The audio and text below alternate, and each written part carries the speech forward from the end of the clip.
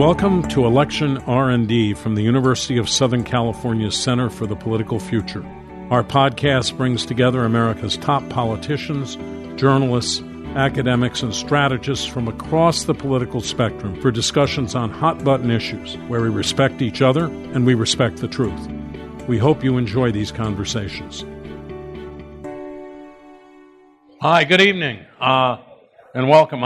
I'm Bob Shrum, the director of the Center for the Political Future at USC Dornsife.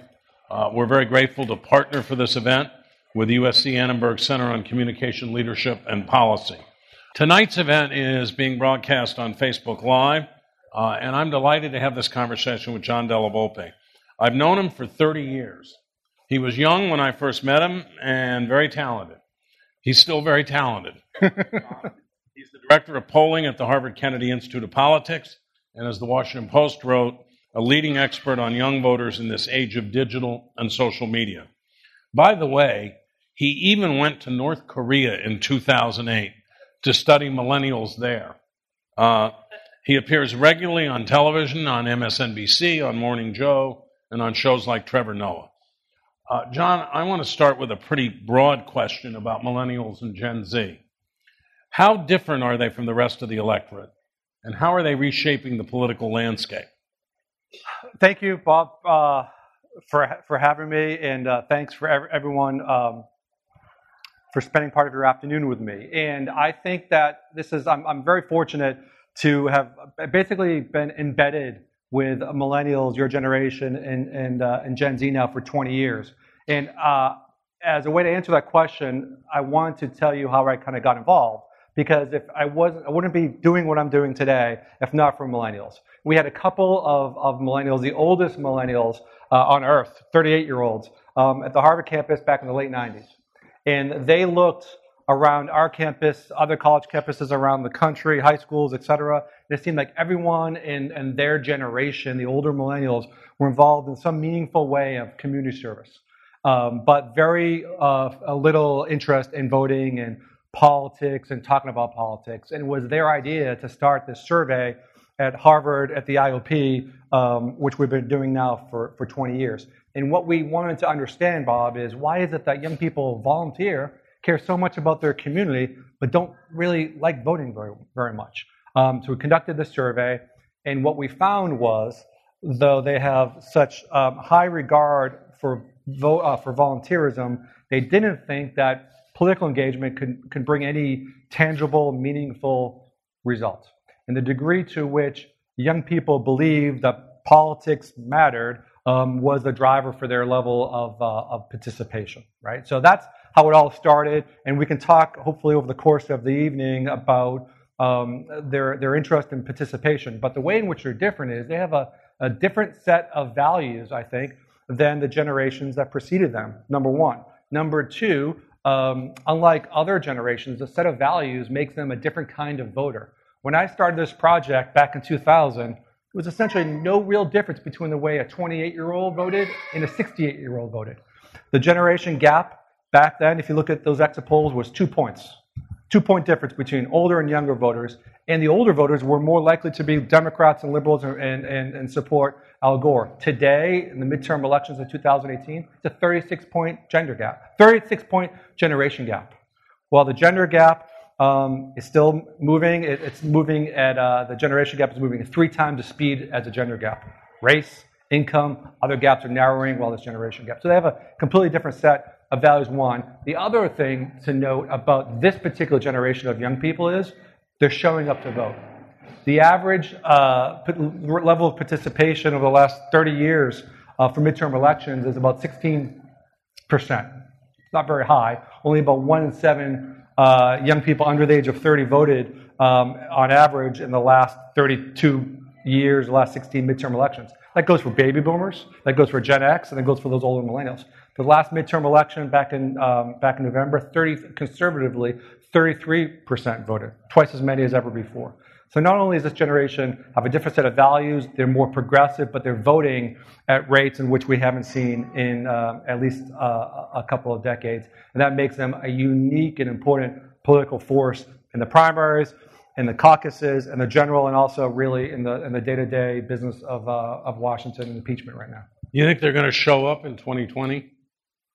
Oh, they're going to show. Yeah, they're going to show up, and they're going to show up. And a couple of reasons why I feel that way is that there's this attitudinal question that we ask, which is, do you agree or disagree that politics can make a tangible difference? Young people volunteer. Many of you, I'm sure, volunteer because you can see the impact that you make when you teach someone how to read or feed someone who's hungry. And politics back in those days, and even just a few years ago, was distant and opaque, and it was hard to see the difference between one party versus the other party. That changed. We saw a 15-point shift in that attitude pre and post 9/11, which led to increasing levels of participation in every single midterm between 2000 and 2006, and led to the Obama movement. Then it narrowed. People became had grown a distaste for politics. Change didn't happen as quickly as they would like, and the gap narrowed. And then what happened, Bob, was that in 2017, we asked the same question. From 2016 to 2017, a 15-point change again in that question. Politics matter. Sanders voters could see the difference between a Clinton ticket and a Sanders ticket, and Clinton voters could see the difference between a Democratic administration and Republicans, and the same thing with Trump. Politics mattered. We saw the same effect post-Trump as we did post 9/11, and all the polls we took ahead of the midterm election were right on in terms of people in the mid 30 or 33 to 37% said they were definitely turning out, and I see every indication that will continue. The high water mark, unfortunately, for 18 to 29-year-olds is still just around 50%, 48% in 08 in terms of recent history, but we haven't had a younger generation like Gen Z in quite a while, and I think they're the real engine. Many of undergrads in this room would be technically a member of Gen Z. I want to get to sort of the general election and the Trump effect later, but I'm intrigued by one question that I see around here all the time. How many people in this room are Democrats, by the way, or will vote in the Democratic primary? How many of you are for Biden? Okay, that's my question. Why is there so much resistance to Joe Biden among younger Democrats? It can't be age. They like Elizabeth Warren. They seem to like Bernie Sanders, who are also in their 70s. So I think that's the answer to the question, which is there's competition. There's a lot of competition, right? So, back in 2015, in our first poll of that year, Bernie Sanders had 1% of the vote. 1% of the vote. And we know, a year later, he amassed more votes in the primary than Hillary Clinton among young people under 30. Hillary Clinton and Donald Trump kind of combined, right? And he did it based on this kind of unique set of values and policies and message and messengers, a very kind of a unique combination of things that really spoke to, I think, the kind of the values of that generation, which is around kind of systemic change and dealing to kind of close the gaps around inequality wherever it happens. So he starts with that base. He carries that base. I think Bernie Sanders had a more significant impact on Democratic politics than anyone I know, at least in 50 years, from a losing candidate. That's part one. Part two is now you have Elizabeth Warren as well, who's talking about the same issues from a different angle, structural change. And I think they're taking just a lot of oxygen, and there's less room for others. And it's just not Biden, but it's Pete Buttigieg, who looks and thinks a lot like members of this generation, has not also kind of, over-indexed or captured the kind of the hearts and minds of young voters yet. So I think circumstance and the competition is one thing. The other thing, frankly, is that he, is not, I think, challenging and empowering voters, young voters, in the way in which they need to and want to be empowered. Young voters are not nearly the kind of transactional cohort in American politics that other kinds of voters are. And to really, I think, do well, you need to kind of have that shared worldview. You need to listen to them. You need to speak to them about the broad issues that they care about, the shared worldview that Obama did so well, and then empower them to do something.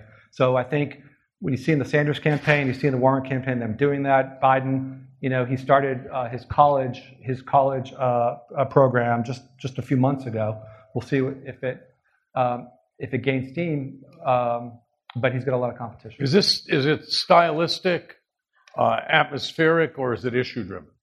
I mean, would he have to be for like Medicare for all? I think it's a combination of things. Listen, he gave the commencement address at my son's college, and there were lines and lines and lines of people to see him and to talk to him, and he was a great hit. And he did a lot of great work on college campuses, right, around sexual abuse and other things. He's got a good record.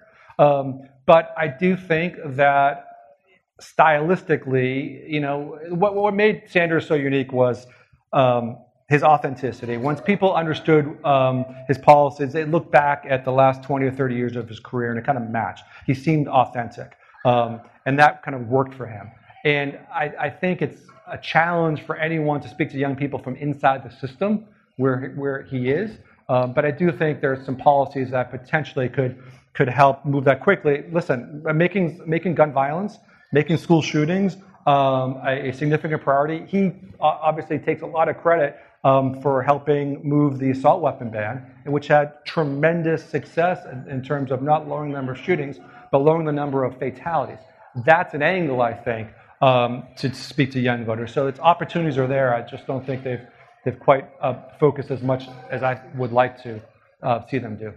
If Biden were the nominee, which I know someone here in the first row would be very upset about, if Biden were the nominee, would young people show up at the polls? I do. I think so. Unlike what happened in 2016 when some people stayed back. I think because politics matters, they see the difference between a Republican-Democrat administration, and the Democrats, I think, who support other candidates, I think they will.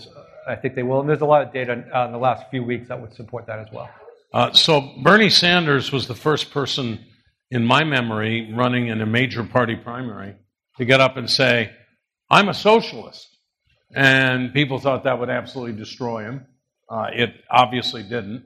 Now, Elizabeth Warren is careful to say she's not a socialist. Right. She's a capitalist. Do these terms mean anything? I don't know if they mean anything, but there's real insight there. So one of the best parts of my job is that I'm not the one, as now a 50-something-year-old person who writes the questions to understand your generation. It's the students that I work with at Harvard who kind of develop these questions, right? So we had a great student for 4 years. He would show up every Monday trying to get a question in the poll. It wasn't until his last semester, and he wanted to know about political labels. And he said he had a hard time writing questions. But his last question was, I want to know if people identify as capitalist, as socialist, as feminist, as patriot, a variety of things. So we did a poll, and half of the questions were about, do you identify as this? And the other was, do you support the ideologies, capitalism, socialism, etc. Bob, we found out that less than half of young people, 42%, supported capitalism. Less than that supported socialism. So when we talk about polling a margin of error of 5%, means that 1 out of 20 polls has some significant flaw in it. I thought that was a poll. I thought that was a mistake. I took the poll again.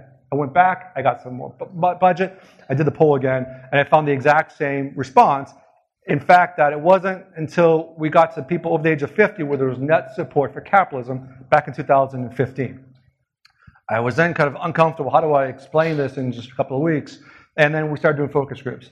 And there was a student at a college that we spoke to, and I said, they agreed, and they said, we don't support capitalism, we don't support socialism, we want a modern democratic capitalism. Who does this sound like? Okay, we want a modern democratic capitalism, the kind that maybe if we're in an FDR and a TR, Teddy Roosevelt, they got together, part square deal, break up the banks, part New Deal, provide some social infrastructure. That's what we're talking about, right? So when we talk about the context of this election, it's not about labels, but it's those values and those ideas that begin to kind of, I think, make the case of why certain candidates are performing so well with certain certain subgroups of the electorate.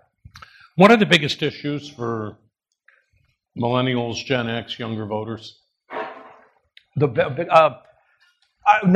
one is healthcare, right? So healthcare still matters, even if you're, certainly kind of in your teens and your 20s and 30s.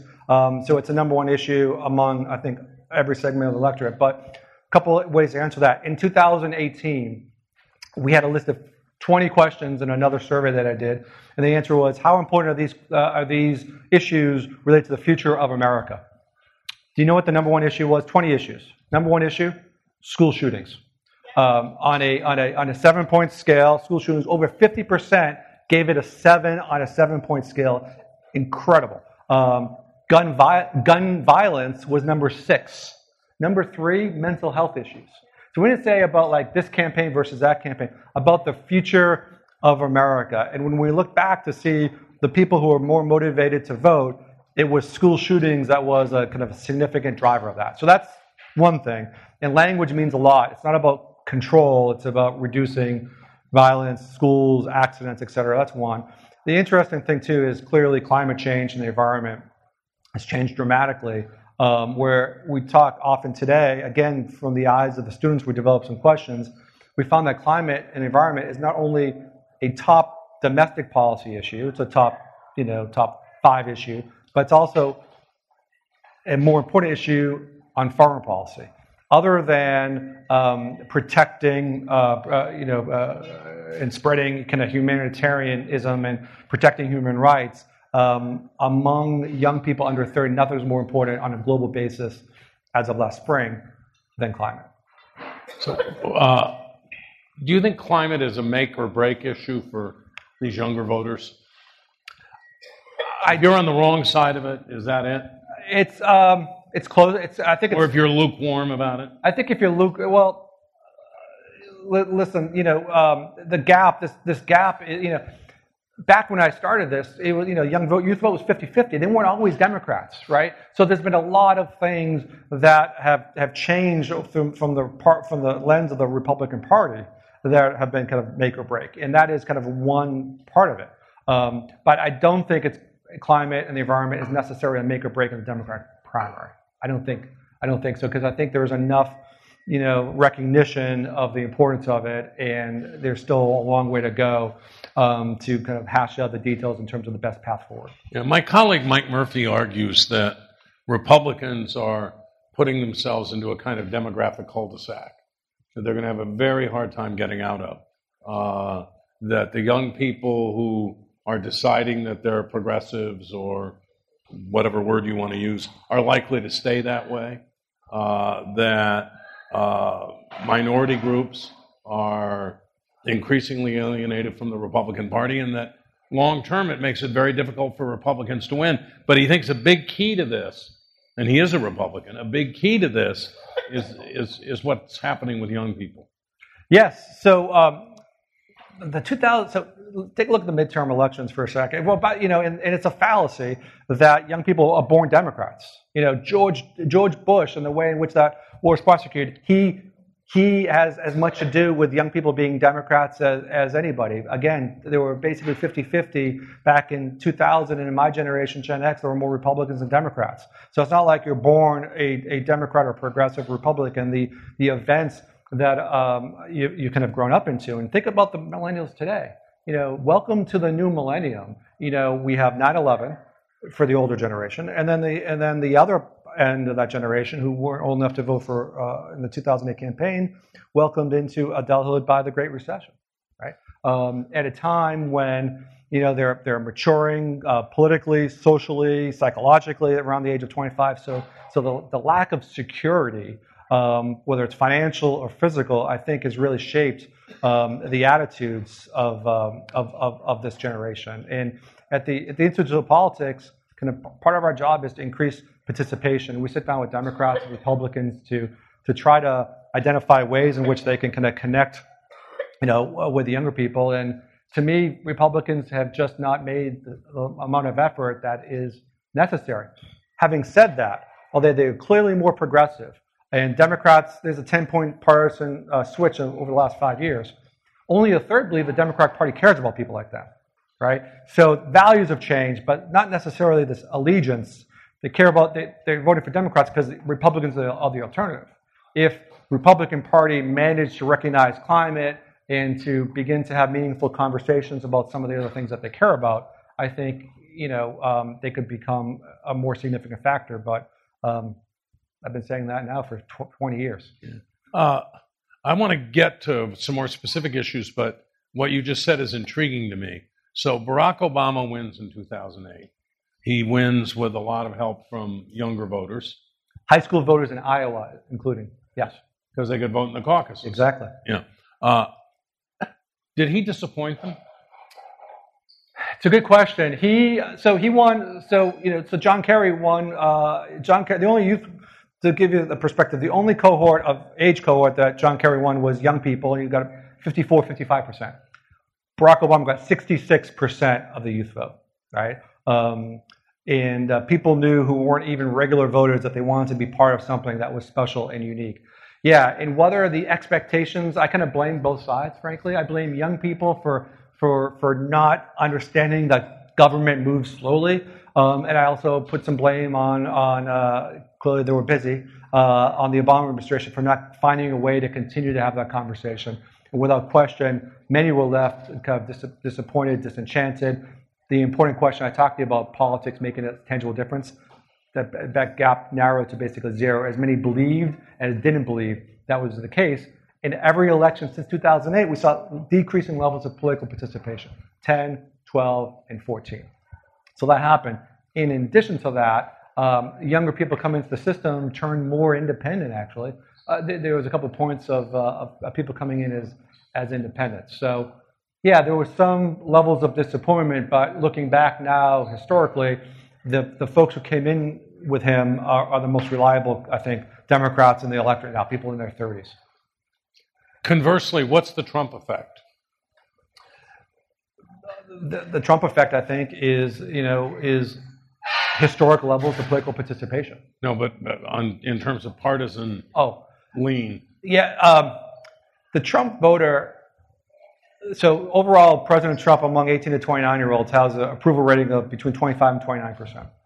It's the same rating that George W. Bush had, right? So at the similar time in the presidency, and so that's essentially the Republican base moving forward, a quarter, right? A quarter of the largest generation in the history of America. So I think what he's done is he's kind of hardened the racial divides in America. Still, as much as we talk about the generational divide, there's still a significant divide between races: white, black, Hispanic, Latino, Asian, and I think he's only kind of exacerbated those cleavages even among young people. But he promised to be a disruptor. He was going to disrupt the system, and young people wanted to disrupt the system. Yeah, we had a briefing. He could have done more. Here's the thing. There are elements, and we did a lot of polling on this in the early part in 2017. There were elements of his message that could have kind of broadened his base a little bit. A Republican doesn't need to win the youth vote to be successful. They need to keep a Democrat under 60%. Hillary Clinton got 55%. Generic Democrats start to 55, and she ended at 55%, whereas I said Obama went to 60 and 66. There was opportunity around that because he could have talked, I think, about immigration around even kind of a merit-based, dealing with kind of the inequalities of who happens and who's able to get into the country based on some other things that weren't necessarily fair. Dealing with inequality, dealing with fairness, recognizing what young people care about, provided an opportunity for him to expand his base in some way, but he didn't. He chose actually to narrow his base, I think. And we'll see. I don't know if the Republican Party has another face in a couple of years, what happens. If Nikki Haley is the face of the Republican Party, I think there are some independents will take another look, right? We'll see. But the future, I think about it on a scale from like libertarian now to liberal. And I think that's what we're beginning to see, especially as we look out 10, 12 years from now. So you mentioned Hillary Clinton. She said, I think it was yesterday, that maybe she would run again so she could beat Trump a second time. Why did she perform at the level she performed at with Millennial and Gen X voters? I don't think it was a priority. I don't think it was. I'm pretty sure it wasn't a priority. Listen, what I mean by that is you need to put some effort in. We talked before about the shared worldview, and back in 2004 in Boston, when Obama gave that keynote, he talked about how he saw kind of a red and blue America, and he talked about kind of respect for faith and religion and a variety of other things, and I think people started to pay attention, and I knew in that campaign early that Obama would have a special relationship with young people when he talked, and I think it was kind of off the cuff when he said that he'll be willing to sit down with leaders even from rogue nations, and he was criticized in real time as saying that was naive. He says, no, it can't hurt to sit down. And I knew instinctively that was something that young people would kind of connect with. The idea of collaboration, the idea of trying something new outside the system, challenging status quo, those sorts of things. And those are the reasons that he did so well. Plus, as the campaign moved on, he empowered people, right? And he made them part of that effort. And that's what it takes. And I'm not sure the Clinton campaign took that as seriously. I think my sense is it felt like they took your generation for granted, but I'd be interested in what you guys, going to have to say on that. Well, that's. I feel right. Did you feel taken for granted by Hillary Clinton? That she just wasn't working to get your votes? Yeah, I mean, on policy, yeah. In general, yeah. I still would have voted for it. But... Right. I'd like to talk more about Trump. I don't know if you have any data on this, but can you talk about Millennial and Gen Z attitudes toward impeachment? Yeah, I don't think we would be where we are without your generation. Okay, a couple of reasons why. Number one, I did a lot of analysis compared to 2014 midterm versus 2018 midterm. I looked at 20 subgroups of voters. No subgroup of voters changed dramatically from 14 to 18 as younger people. 24-point shift. Okay, 24-point shift. The overall country shifted 14 points. Democrats lost by 6 points in 2014. They won the 18 midterm by 8 points. Voters under the age of between 18 and 29 shifted 24 points. The group that shifted next, highest from Republican to Democrat, voters 30 to 44. Okay, that essentially accounts for at least 2 points in the national popular vote.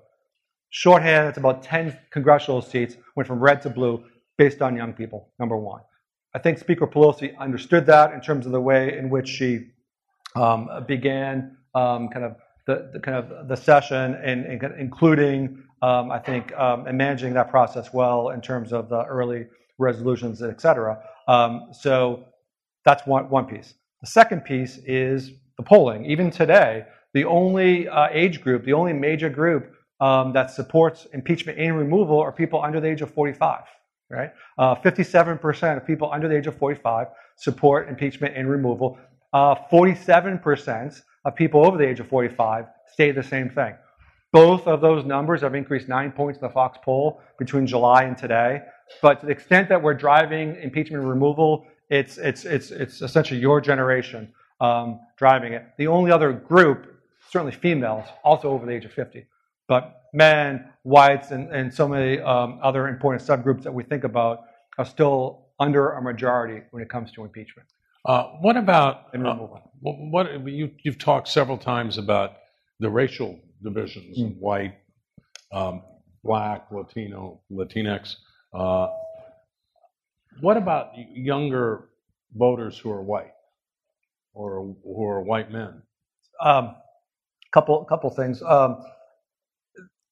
From a now historical perspective, but we would track President Obama's approval rating, and he only had a net support of white millennials, voters 18 to 20, net approval rating, one semester, one poll. And then every other poll we took, maybe until the last one, he was under 50% approval among white young voters.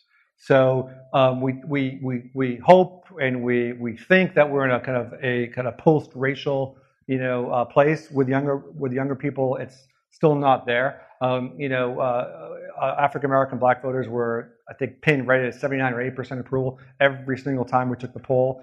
Latinx voters were, they were very fluid, from the mid 60s to the high 70s based upon when we were taking the poll. But yeah, there's still a very significant racial divide even within younger Americans.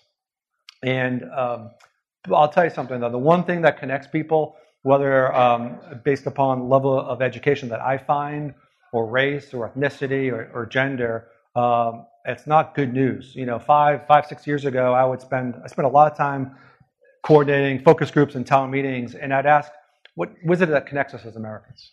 And I'd go from anywhere from Memphis to Philadelphia to Beverly Hills, and I hear the same thing: opportunity. Right?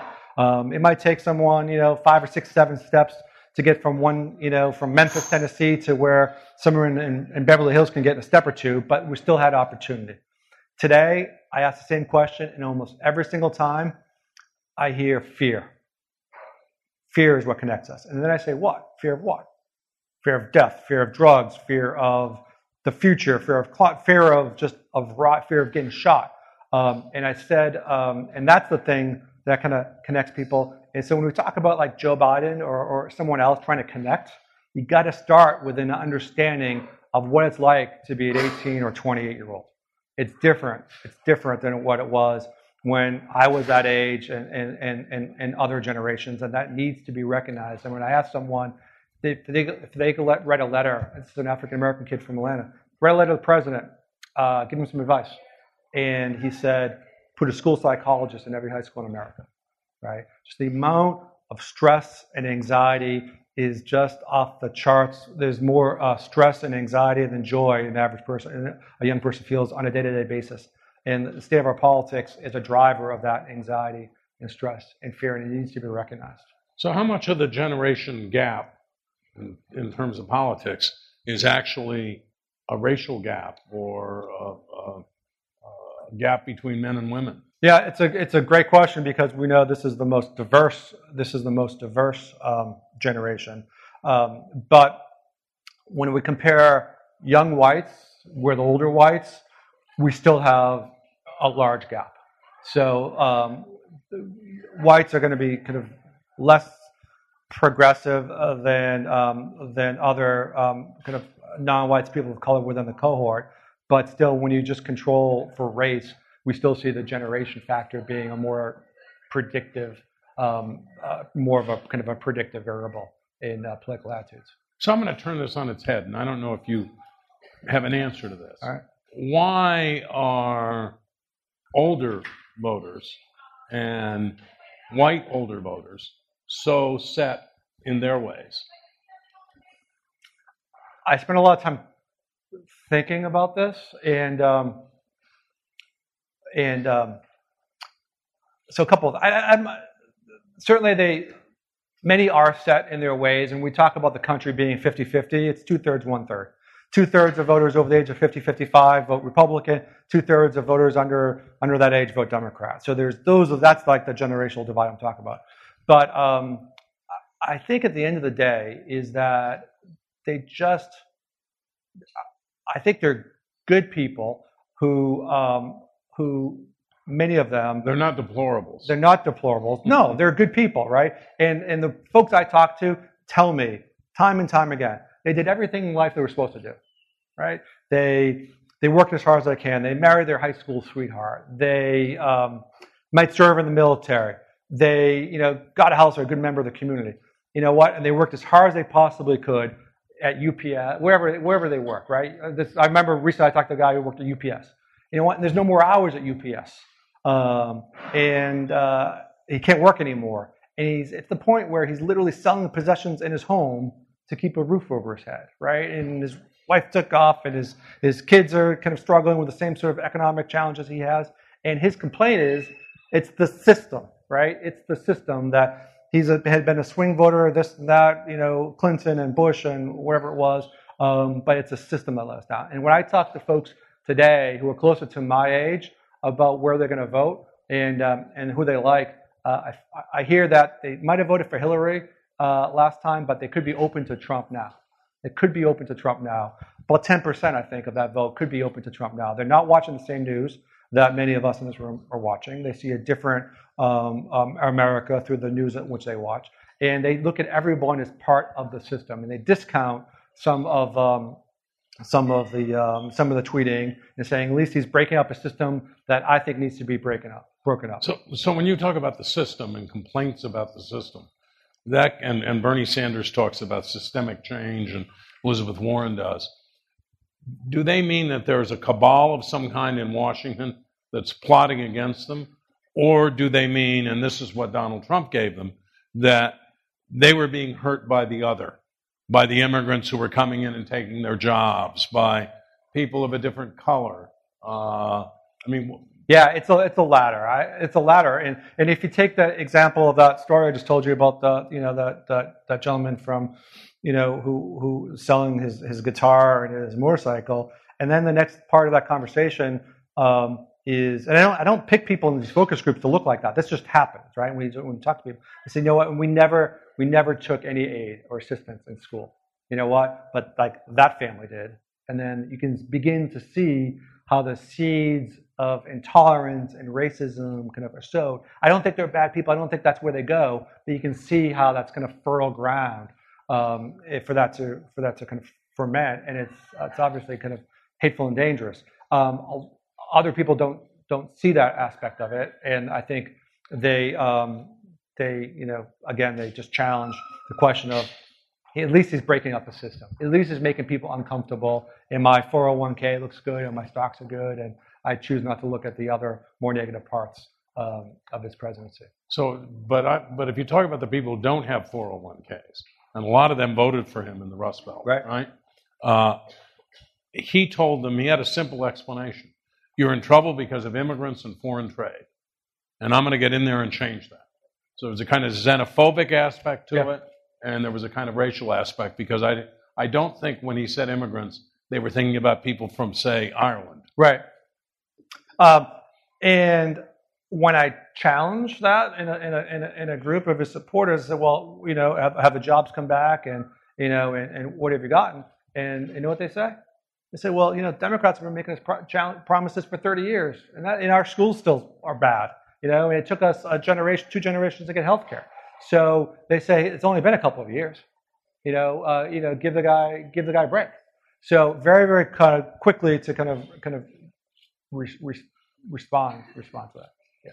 Okay, I want to ask you about one other issue about millennials, and then I have a final question. I'm going to let them talk to you.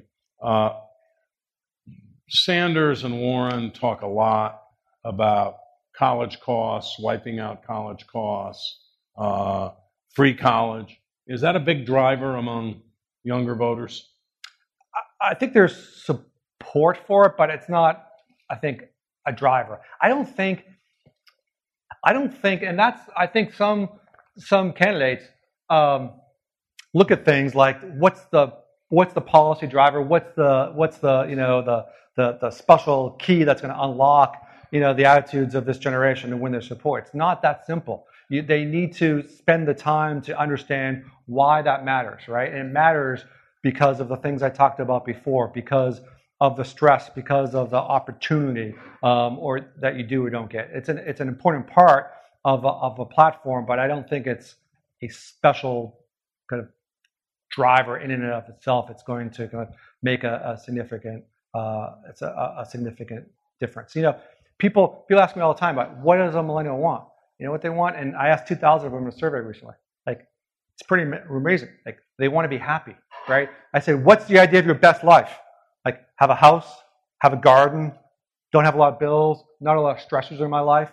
Time and time again, that's what I'm getting. They have a fundamental different view of the future of America and the American dream, given that you grew up in the time at which you grew up, 9/11 and the Great Recession, and now Parkland.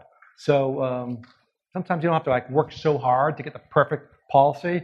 You need to respect and empower them and let them know that you're on their side. Yeah, not so long ago, Pete Buttigieg was a student of yours. Do you see any prospect that he or someone other than the three people in the top tier in the Democratic race could break through? I think if someone else breaks through, it's likely to be Pete. We used to call him Peter. He was known as Peter back in 2002 to 2004. He worked on that survey. I'll tell you something about. Can I tell you something about? So this means in 12 or 14 years, no one pressure. of you can run for president. No pressure. What I will say about Mayor Pete is that the questions that he's challenging his opponents in America with are the same questions he challenged me with, in terms of understanding the values of his generation, right, and how to turn that into policies that turn people out to vote and to participate. It's very much a similar kind of conversation. But I see him because I think that there's a pragmatism. We talked about progressiveness, but there's also a pragmatism. And I think young people were disappointed in Obama. And one of the reasons that they were disappointed is because all the things he wanted to do didn't happen so quickly, right? So I think as we move towards the latter debate next week and the ones afterwards, I sense that there'll be more conversations. How much does it cost? How is it going to happen? Those sorts of things. And I think that his responses to some of those questions around healthcare policy has an opportunity to really begin to kind of set him apart from some of the other challenges. So I do think of someone other than Warren or Sanders or Biden, it will likely be Mayor Pete. Do you have any other predictions about 2020? I think it's going to be a historic turnout of young people, but polling isn't about predictions. You know that. I know, but you can always get yourself in a hole. I mean, that's why I asked you if there's media on the circus the Sunday night before the election. I said, no how, no way, not in this universe and not in any alternative universe can Donald Trump be elected president of the United States. And Murphy, who was on the same show, agreed with me. So predictions are dangerous. And I think the Trump campaign probably would have said, I don't know if they would have gone that far, but I think it was a surprise for them as well, wasn't it? Yeah, they were very surprised when they won. Right. Yeah. All right, I'm going to open this up and let you guys ask questions. Hi, I'm Christian. For context and my perspective, I was 1 year old when 9/11 happened. So a lot of the divide between white voters is based on education, as we know. A lot of people say that Democrats can stem their bleeding among non-college educated whites, but I'm a subscriber to the belief that Democrats have not yet reached their floor with non-college educated white voters, and Republicans have not yet reached their floor with college-educated white voters. As the Republican Party moves to the right and starts moving more towards national conservatives like Josh Hawley and Tom Cotton, I think they're going to move more towards those than Nikki Haley. Mm-hmm. How much further do you think both sides can fall with their respective educated white voters that they're struggling with? I think I don't know in terms of how much they fall. We had I want to reference a comment that the great Peter Hart made on our campuses a couple of days ago that I thought was very, very intuitive when it comes to this question. Peter Hart's one of the great American pollsters of the last 50, 60 years. Yes. And polls regularly for the Wall Street Journal and NBC News. And what Peter said, I think, to respond to, if he was here talking about that question, he said, Democrats had so much success in 2018 because the campaign was about him protecting people from him taking your health care, him being Trump. Okay, and what his critique was of the Democrats this cycle, saying what we want to do is we want you to pay for the health care for everyone else, right, including those people kind of coming in. And the degree to which the Democratic Party is out, is based upon those kinds of conversations. I think I think they could fall lower among all voters, but especially white, working class voters, et cetera. So we have to be careful of that kind of positioning and rhetoric, I think. How much more do you think Republicans fall college-educated white voters? I mean, nothing's happened over the last couple of years. So Trump's numbers have been really consistent, haven't they, in terms of approval ratings? So I'm not sure they can fall too much. I mean, listen, Trump voters, I saw in the Fox News poll, his 12% of people who voted for him last time believe he should be removed from office. It went from 5 to 12%. Right. When I look at other surveys that we've done around race, around Trump. And education, et cetera. There's essentially two parts, I think, of his coalition. About half of it, about 14% of his coalition, looks like mainline Republicans. They're older, they're more religious, more educated, and believe that immigration is a net good in America. And there's some, he could certainly lose some more of those, right? But those are still part of his kind of coalition. The other part, less educated, a lot of females in that other part as well, is another part of his coalition, the folks who show up at these rallies, et cetera. So hard to know, but it's pretty close to the bottom, I think. Another question? Hi. With regards to Ukraine and whatnot, I consider myself a left of center type of voter, and with regards to with Trump and his normalization of dangerous rhetoric and whatnot, I try to take it with a pinch of salt because I understand that there's obviously another side to every story. With that said, I feel like with Ukraine, he's acted outside of a presidential code of conduct, and essentially it appears as though it's like it seems impeachable and whatnot. But my question is do you feel that 39%, I understand there's been a 9% swing in the past month or so, but do you think that 39% that's kind of entrenched as Trump's voter base, do you think there's potential, or have you seen any movement within that category towards pro-impeachment proceedings? Yeah, so across the board, there's about 8 to 9 points. So men, women moving 8 or 9 points. And as I said, the Trump voters, self-identified Trump voters were 5% in July, believed in impeachment and removal. And now it's 12%, essentially before the hearings have really kind of gathered any sort of steam. So yes, I definitely think there's room for him to lose more support, especially at the very earliest stages of this. Absolutely. Hi, so my name is Joe, and just given that there's a huge generational gap between polling like 45 and older and 45 and younger with Warren and Biden, and how you said earlier that if Biden does get the nomination, that young people will still turn out to vote. I think so, yeah. Do you think that the opposite is true, that if Warren gets the nomination, will voters that are 45 and older still turn out, or will they turn out for maybe the opposite reason? So that's an interesting matchup that we talked about, right? So Warren actually support transcends age, right? So Biden, has most of his support among older voters. Sanders has most of his support among younger voters. Elizabeth Warren does very well transcending age. So that's one thing. The other thing is there are 5 million new young voters.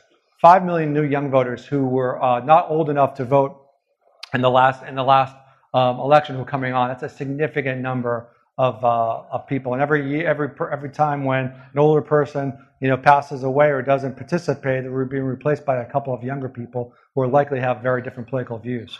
So when you chart that out in terms of the impact it could have on kind of domestic politics, nationally as well as on a state-by-state basis, it's transformative.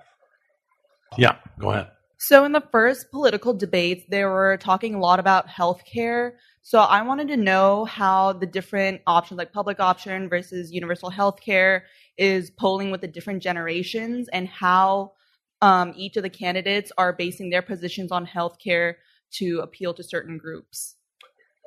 So it's a great question. So we asked in the last IOP survey, which was in April, we had, I think, a two-tier, we did a split sample. So we talked to 2,000-3,000 people, and half of the people got a healthcare question about Medicare for all. The other half got Medicare for all, and specifically stating that it would mean the end of private insurance companies. And I think there was a 5-point difference between the two. Net support in the mid-50s, down to barely over 50% when you talk about removing private insurance from the mix, right? And that is the highest levels among that group compared to other generations. I still think specifically on healthcare, on education, and on climate and environment, I think there's a lot more meat that needs to get put on the bones over the next couple of debates. There's a lot of nuance there that it's still early that needs to be established. Yeah. Healthcare, very, very important issue for younger people. Yeah, in the next debate, I think you're going to see a lot of push from the questioners to people on how they're going to pay for their health care plan, not just losing private insurance, but how much will taxes have to go up and who will pay more. Elizabeth Warren has kind of ducked that question every time she's been asked, but I think she will be forced more and more into talking about it. The one thing you would not want if you were a Democrat, the one thing you would not want to have happen is to invert the health care issue and suddenly have it work for the other side.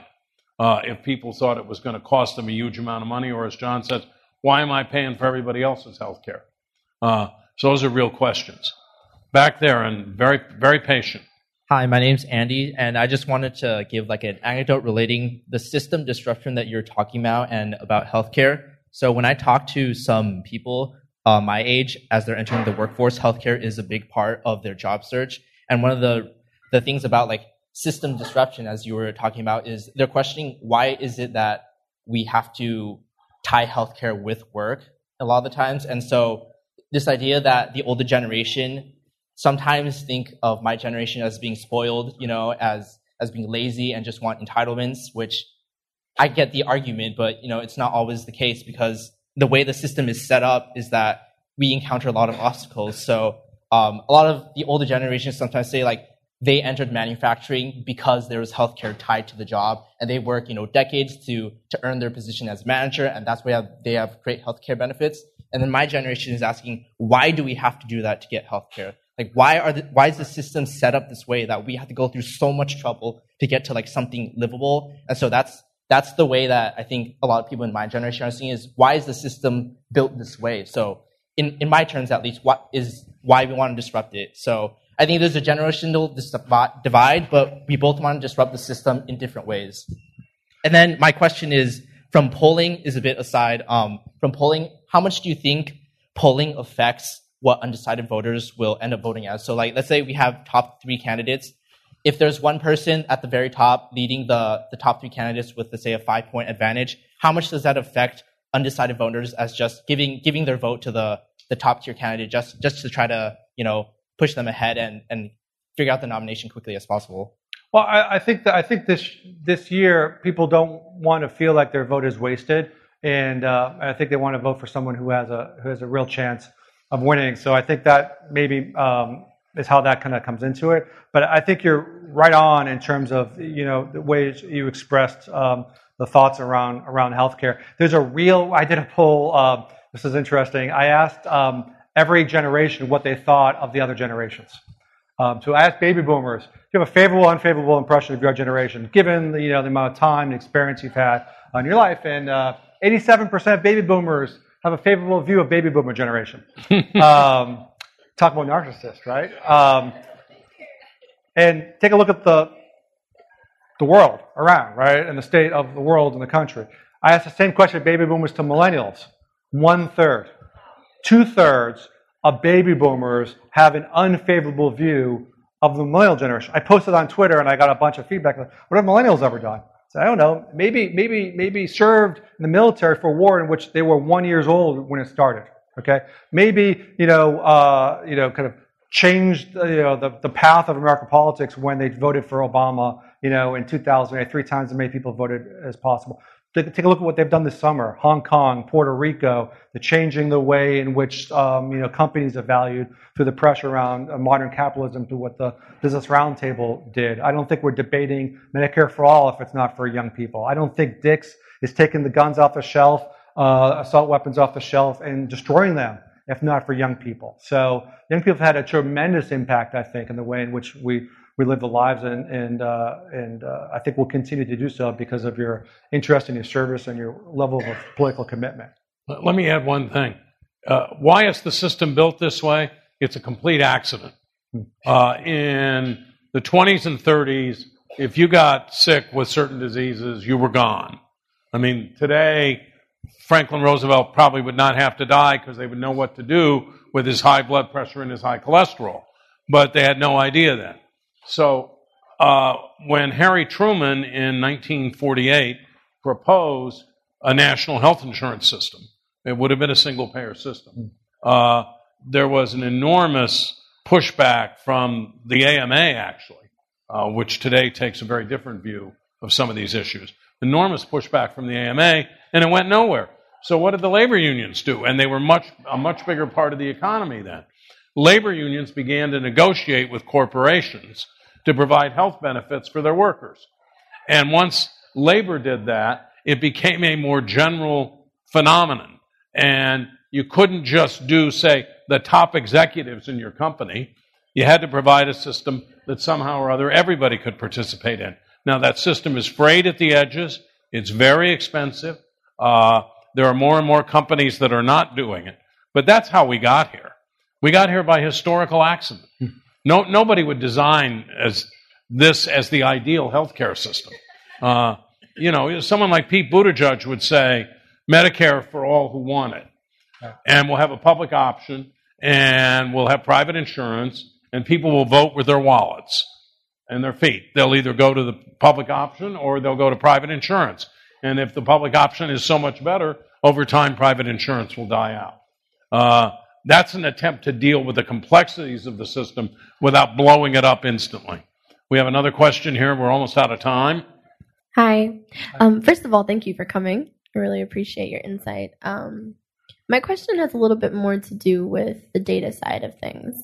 From what I've seen and what you've spoken about, this is completely data-driven. And in the last election, as we all know, the Cambridge Analytica situation and the invasion of digital privacy was a really big issue for voters at the time who did know and who did not know at the same time as well. So what role do you think that will play in the way that people are thinking about the election this year? In the way that our data may or may not be manipulated in order to sway perspectives. So it's a great question. So I used to a couple quick points on that. I used to use a lot of social media related data to help me do my job well, right? Because I used to believe to do my job well, I need to ask you what you think, but I need to observe, aggregate, okay, what you're doing online. What do you care so much about that you want to share in a public way? And there were real insights that I could kind of glean from that. Again, aggregated, not knowing who you are as an individual, just like a poll, aggregating data, right? Yes. And using that data, I was able to build highly sophisticated models that were predicting elections in countries around the world, box office within a few hundred seats. You can do incredible things with that data. Most of the companies don't allow that data to be shared kind of anymore, all right? That's kind of part one. So Facebook and Twitter has really kind of cut back on what most people can access. Having said that, there was a great profile a couple of days ago in one of the national papers where through the end of the convention, right to the beginning of the convention, the last cycle, Trump campaign spent, I think, $63 million doing the nomination. At this point, Trump campaign and I think committees have spent $500 million on campaign activities, and we list the companies and the organizations that are at the top getting the most money. They're data analytics targeting companies, right? So I don't know. I'm not saying they're illegal. I don't think they're illegal, but they're using those kinds of techniques to target people, probably not yourself, right? Because they probably know who you are and where you vote. But yeah, so data technology. It's playing an increasing role and will continue to play an increasing role in this. And most of the Democrats are using on the other side of Facebook to raise money, right? So it's just going to play an increasing outsized role. I mean, it has tremendous impact on your old business, TV versus digital ads. Well, it's the interesting thing, and I'll conclude with this, is if you want to reach younger people, broadcast television advertising is really not the way to get there. But if you want to reach voters over 45 or over 50, you still got to run a lot of broadcast TV advertising, which is why in most campaigns Barack Obama spent, I think in 2012, 2/3 of his communication dollars on broadcast TV, trying to reach those folks. Anyway, this has been a lot of fun. Thank you for coming, and John, thank you very much. Thank you. Great. Thank you for joining us on Election R&D. It helps us a lot when you subscribe and rate the show 5 stars on iTunes, Spotify, Google Play, Stitcher, or wherever you get your podcasts. Follow us on Twitter at USC POL Future, Facebook, and YouTube, and visit our website for upcoming programs.